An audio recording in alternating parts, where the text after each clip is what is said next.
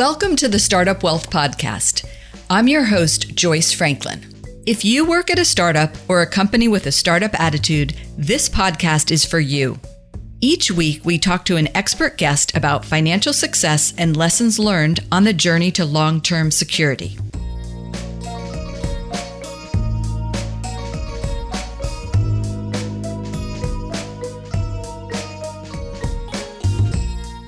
My guest is Barak Rabinowitz, a co-founder of F2 Capital in Tel Aviv, Israel. F2 Capital is a seed stage VC fund backing Israeli frontier technology companies at the junction of big data, AI, and connectivity.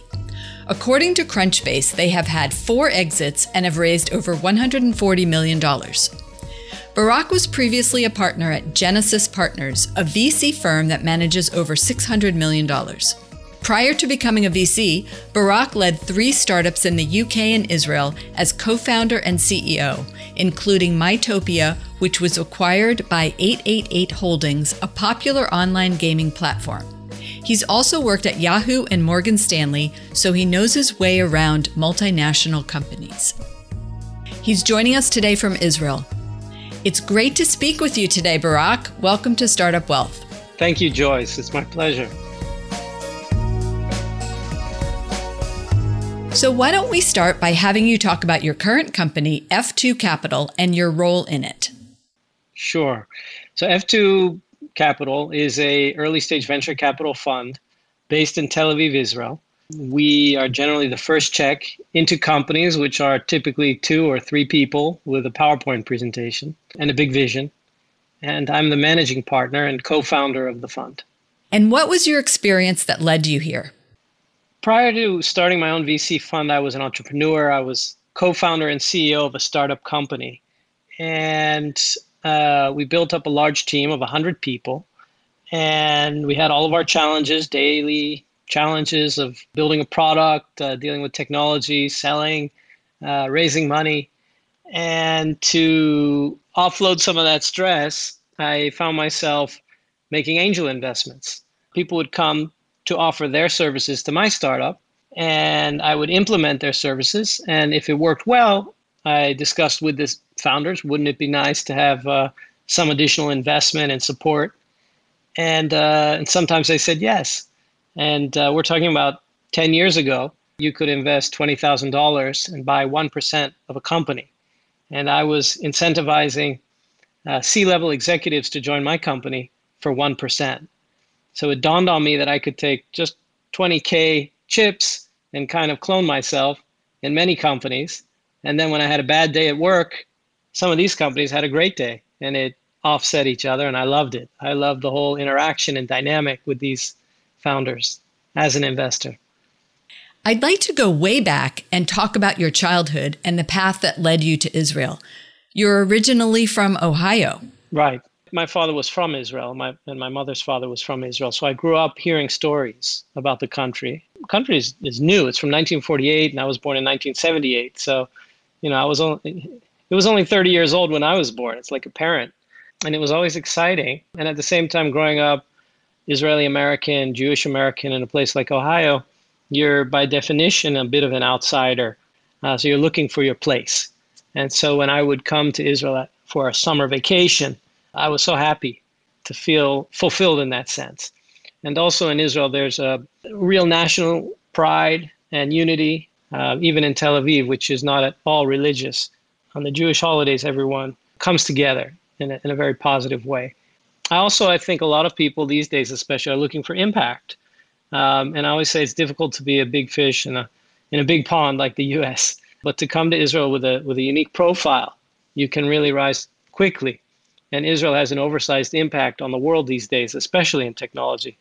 You served in the Israeli army at age 25 after graduating from Georgetown with a degree in finance and working on Wall Street for 3 years. How did your army experience help you in your career? I did banking because it was the thing to do when I was in college for overachievers to join an analyst program, but it didn't result from a very thoughtful self-reflection. It was more, this is the thing to do, and it was a very intense experience. And I had that vacuum inside, wanting some more fulfillment. And when I came to Israel as a third-year analyst to help open Morgan Stanley Israel, it happened to be that a war broke out. And I had done some research and I toyed with the idea of joining the Army and realized that 25 was the cutoff to do something meaningful, to be accepted to a combat unit. So I joined. And the first thing that happens is you shed your suit and put on a uniform. And everyone has the same uniform. So it's a leveling. I was also 25 and my commanders were 18, but I didn't speak Hebrew. So somehow that challenge leveled us. And all of a sudden, you're with a group of people at the smallest level, 10 people in your squad, that become like brothers. And so again, that theme of impact and community and doing things together, it all played out, and challenging yourself in many ways. Personally, physically, it brought out the best in me.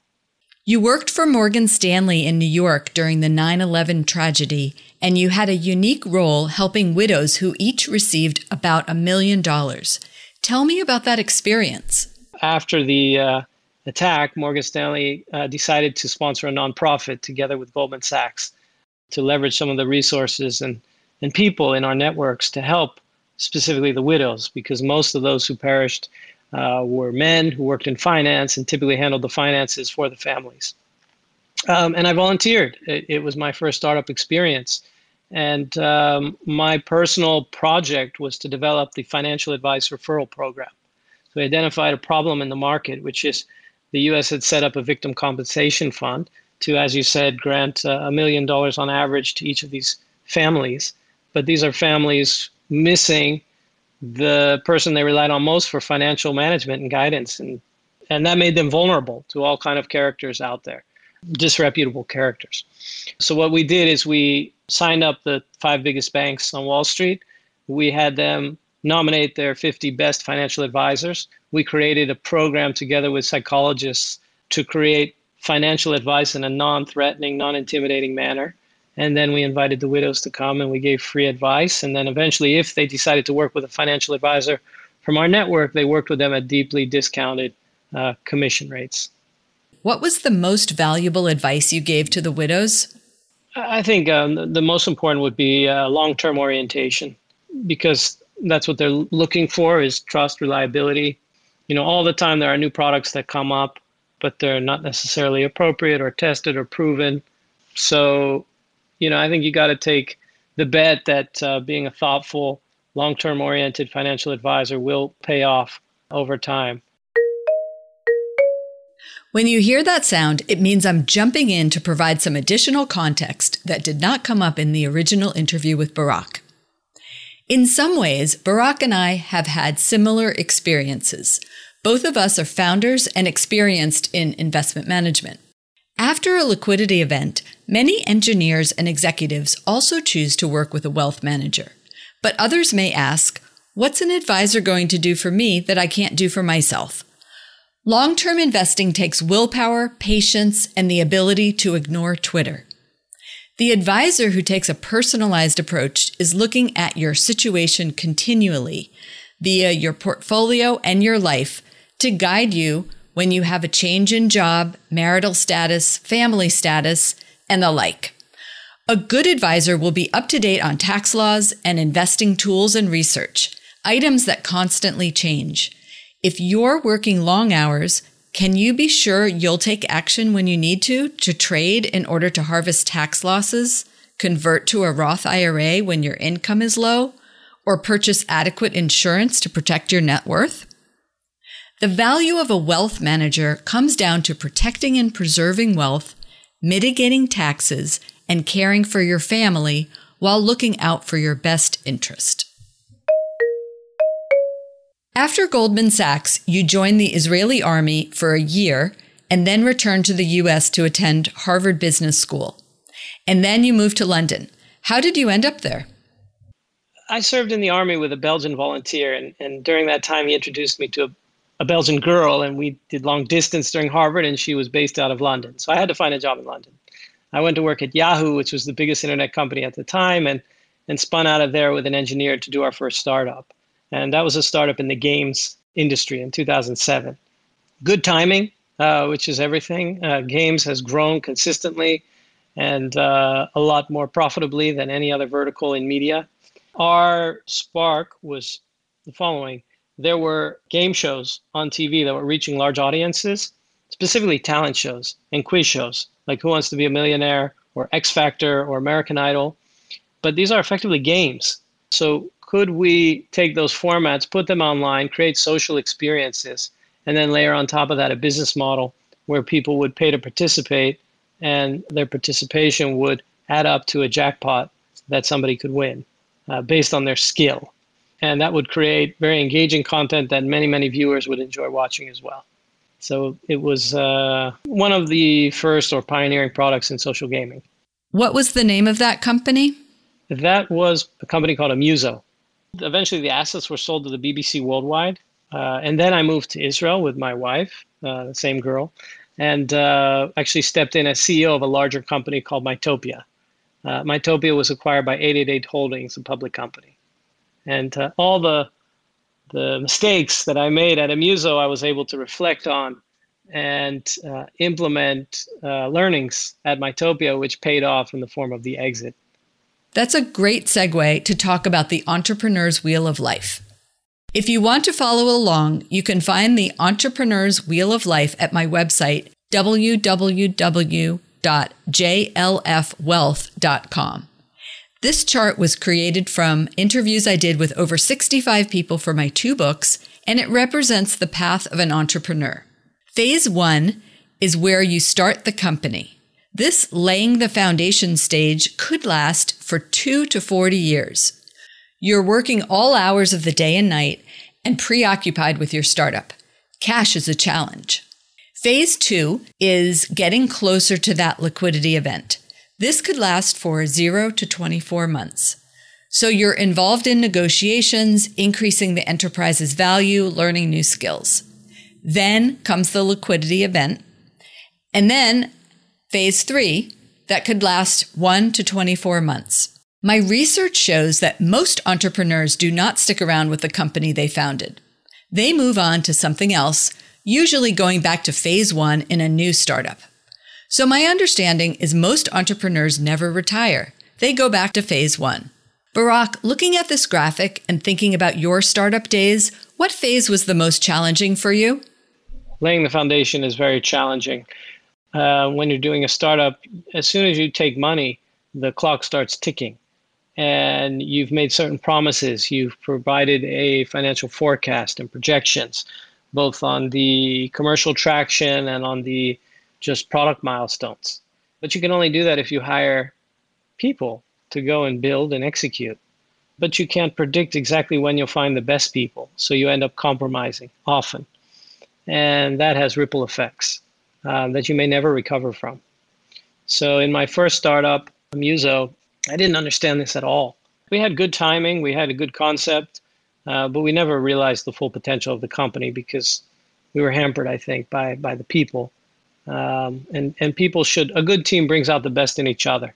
So it's a reflection on me as much as it is on anybody else. In my second company, I was brought in to do a turnaround. So the people were already there.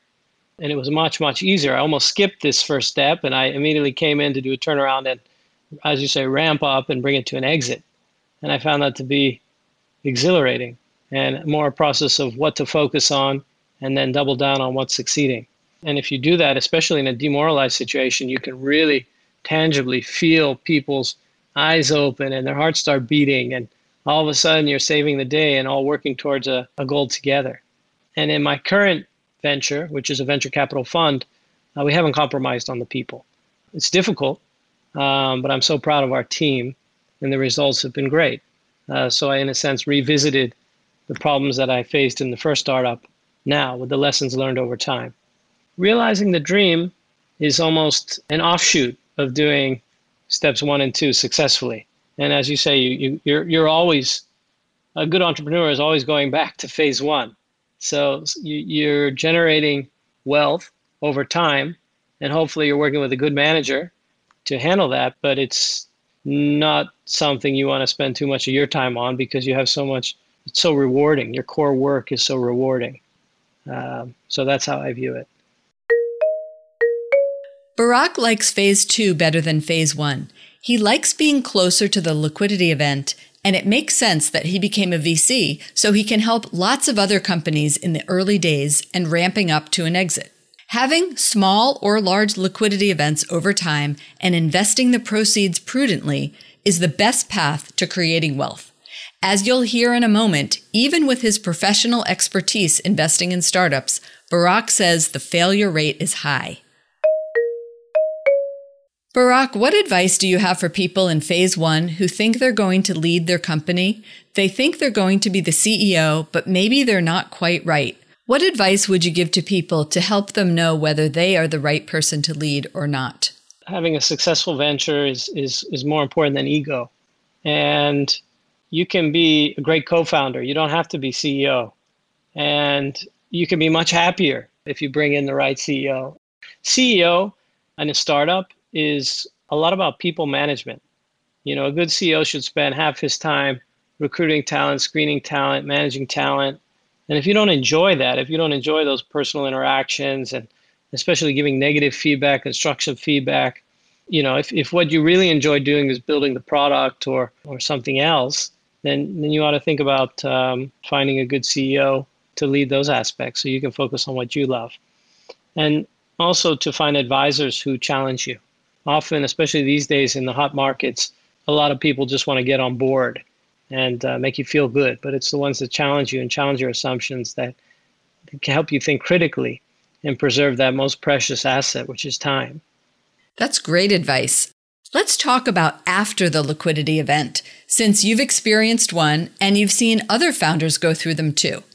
What advice would you give to a founder who just got some life-changing money?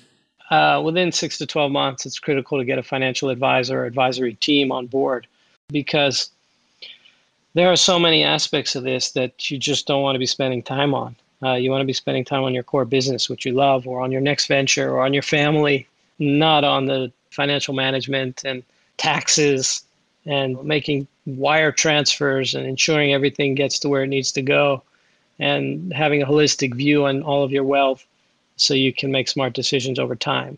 So definitely it's key to work with a financial advisor or advisory team. And depending on where you are and what is your setup, there's different options for that. For someone who's not a professional VC, what advice do you have about angel investing? How much should people risk and what should they be cautious of?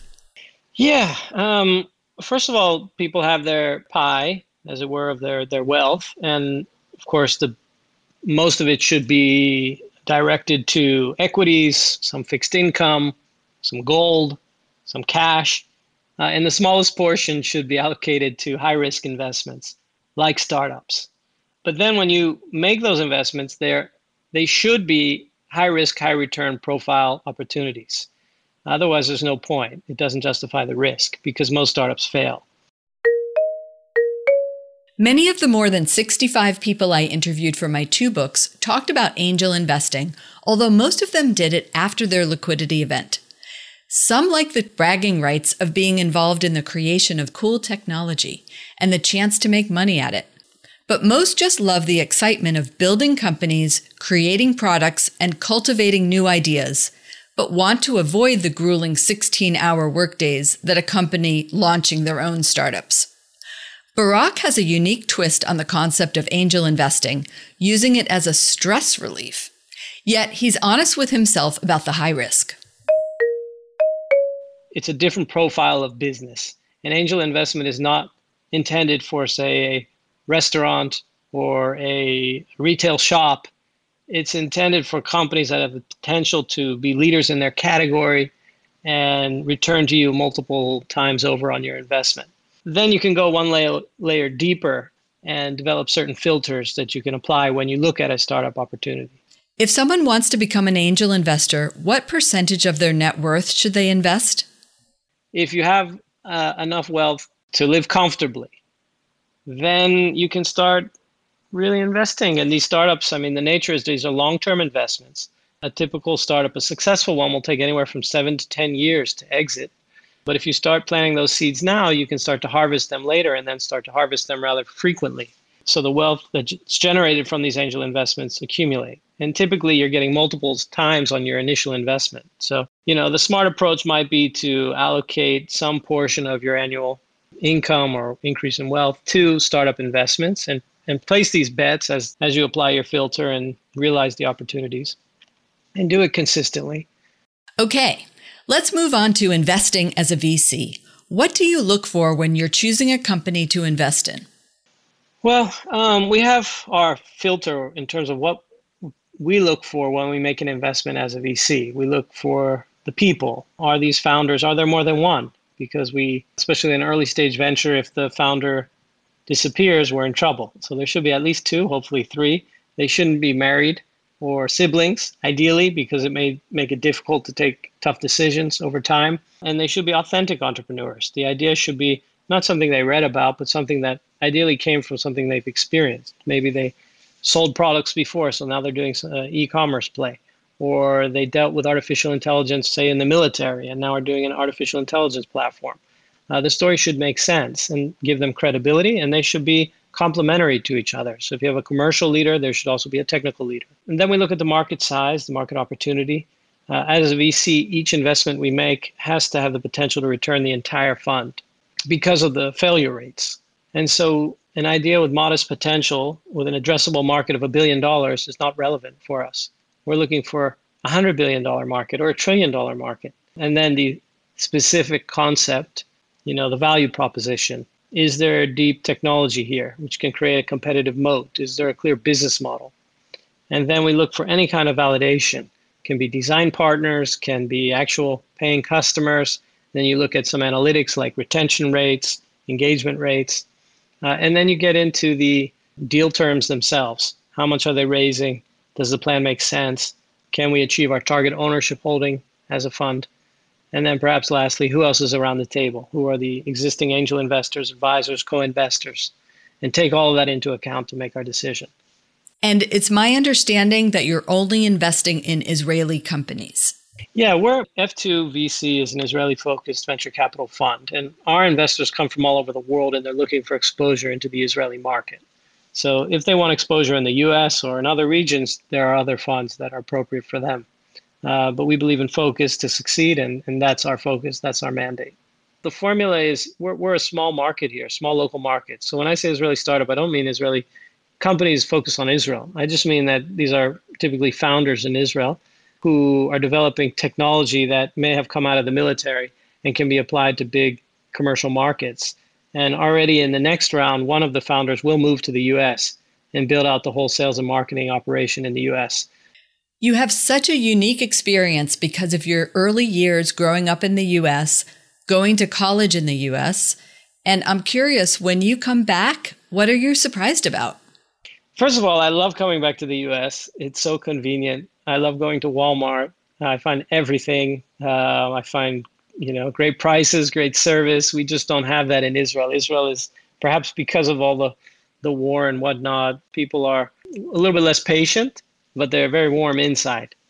I always am amazed by the scale and scope of ventures in the US and try to bring a little bit of that back to Israel. It used to be we're aiming for $1 billion outcomes, but then you spend time in the US today and $1 billion outcome is lame. Go for $10 billion outcomes. And that's where companies are going public these days. So the US helps anyone think big. And there's a lot more diversity.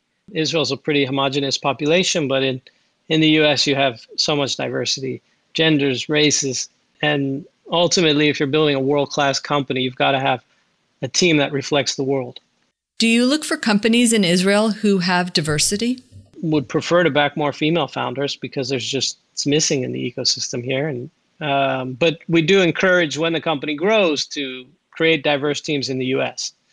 That's how we straddle that. I have a question about your time growing up. Was your name Barak when you lived in Ohio? I was born long before Obama became president, so nobody could pronounce Barack. My nickname was Rocky. And that was until probably age 20 when I went to study a year abroad in London. And everyone had funny names, so I chose to go with my real name, which is Barak, and stuck with it since. Let's talk about how you used key performance indicators, or KPIs, to achieve your goals at your startup, and how you use them now at F2 Capital. I looked at the world in terms of acquisition, retention, and monetization.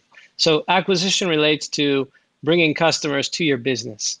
Retention means having customers who are already in the door stick around and come back and shop more. And then monetization is how much is each customer spending per month in your store or on your service. And then the question is, what do you prioritize of those three at any given point in time? For a new product, it has to be customer retention. If people are coming back, even if it's just 10 people, you're doing something right. And only after you have the retention in place up to the industry benchmarks do you want to start investing in acquisition. Because if you do it prematurely and bring users before you have retention solved, you'll have a leaky bucket and you'll just go bankrupt. Once you have retention acquisition, then you layer in monetization. It can start low, and over time you'll figure out more ways to increase the average ticket size or spend per customer. And then you have ROI, return on investment. And ultimately, if you can show investors that you have a high ROI, they'll throw money at you because you're just a cash-making machine. That's a general framework that I found very useful for startups. As a venture capital investor, our benchmarks are different. We're looking at what is our gross multiple on investment, what is our net multiple after fees, and what is our net IRR. So typically, investors can expect 7% returns in the equity markets, annual returns, over time. And a venture capital fund is a 10-year vehicle, so we have to compensate investors for the illiquidity and the risk associated with our asset class. So clearly, we can't be promising a 7% return. That wouldn't be good enough. What we're aiming for is 20 to 25% net return per year. And I use that to evaluate how well we are doing.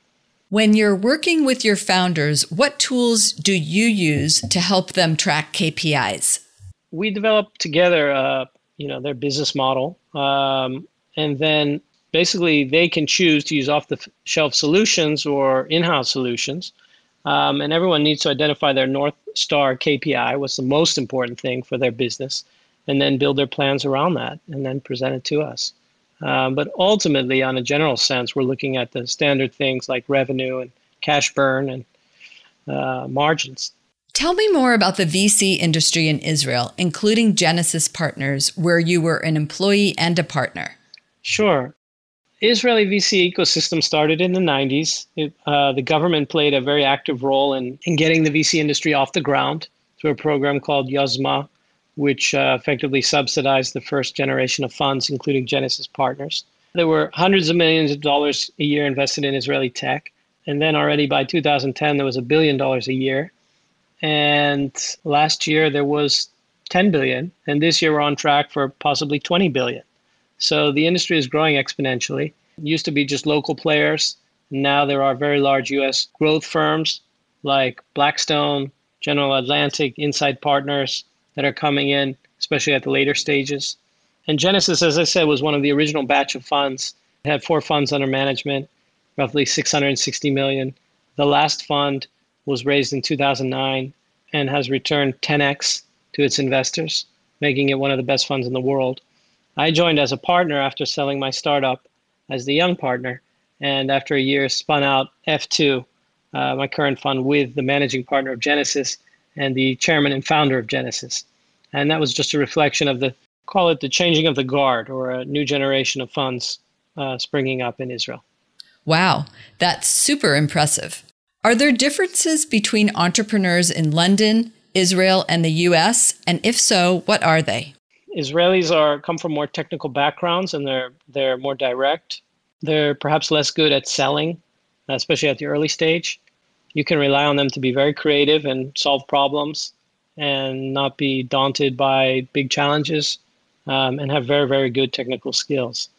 In the UK, I always found it a little bit more difficult to form deep personal relationships. I think UK is a transient population. You have a lot of immigrants from different places who eventually go back to where they're coming from. You have long distances. It was very difficult to be spontaneous. When I lived in the UK, in London, it's a very big city, and if you're going to meet someone for dinner or a drink, it could be an hour on the train, so you have to plan everything, and everything just slows down a little bit. Although, if you can get a startup off the ground, you're addressing all of Europe typically, which is exciting and interesting and a big challenge. And then the US, Americans are great at selling and marketing, but it's such a vast country and very difficult sometimes to understand what's real and what's vaporware, and to reference somebody in diligence and opportunity, unless you're one of the top funds in the market. So you've been a banker and now you're a VC. You're obviously comfortable with money. What percentage of your personal net worth are you comfortable investing in startups? Wow. I have 2/3 of my net worth in startups, either directly or through VC fund, my own VC fund or a few other VC funds that I've backed. The other third is enough to live comfortably, and that's the portion that's invested in a well-diversified portfolio of equities, fixed income, real estate. But with the rest, I'm just going to keep plowing it into startups and what I do, because it's double impact. It's great potential returns, but it's also very, very rewarding to invest in people who are very ambitious to change the world. What advice would you give to your 30-year-old self just starting out in your career? Oh, wow. I would go back and tell myself, well done on following your heart in terms of the partner, my life partner, my wife, in terms of coming to Israel, in terms of pursuing your dreams. But again, just focus on being with the very best people. Don't be in so much of a hurry that you compromise on the people you're working with or who you aspire to meet or get advice from. Try to take some time to be really thoughtful on your, especially, as it relates to your work, the decisions you're making, and challenge yourself before you waste time, because time goes, like that. I sense this is a theme. You're probably so valuable to your startup founders because you can guide them from your own experience. Yeah, I think you got to be careful with guidance. The markets change. They're in a different reality. But I do challenge them and try to be thoughtful and helpful. And sometimes just challenge them to think bigger and then utilize a network to help them take their next steps. Anything that stands out to you that you want to speak about on my Entrepreneur's Wheel of Life graphic? I was surprised by the years. It's encouraging because I suppose people don't start the journey until they're 20. So they could even start a company when they're 50, which is nice, and then live until 100. So I was interested. I was fascinated by that. And I think it's fair. People can start businesses at any age. And younger and younger and older, and then go and repeat the cycle. We're seeing it more and more often. And that's also true for the entrepreneurs you work with, I'm sure. They go around the wheel and start another company. Entrepreneurs are a bit like athletes. And the difference is we're using our minds instead of our bodies. So an athlete has that 10-year period where they can compete professionally, and then the rest of their life, they still have that competitive spirit, but nowhere to really direct it. But entrepreneurs can get back in the ring. So they do. And we definitely see it. Well, I can tell you are a true entrepreneur, Barak, and I want to thank you so much for speaking with me today and sharing your experience. My pleasure. Thank you for the opportunity, Joyce. You can find Barak Rabinowitz on LinkedIn, and his first name is spelled B-A-R-A-K, and his company is F2 Capital. Their website is f2vc.com.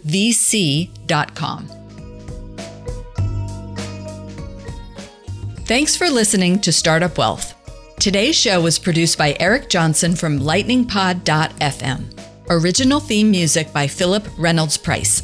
To learn more about J.L. Franklin Wealth Planning and how we can help you protect your wealth, mitigate taxes, care for your family, and pursue your dreams, visit jlfwealth.com. We are a growing firm. If you are an experienced advisor who subscribes to our approach and wants to grow with us, please get in touch. If you like the show and want more, please rate and review Startup Wealth in your favorite podcast app.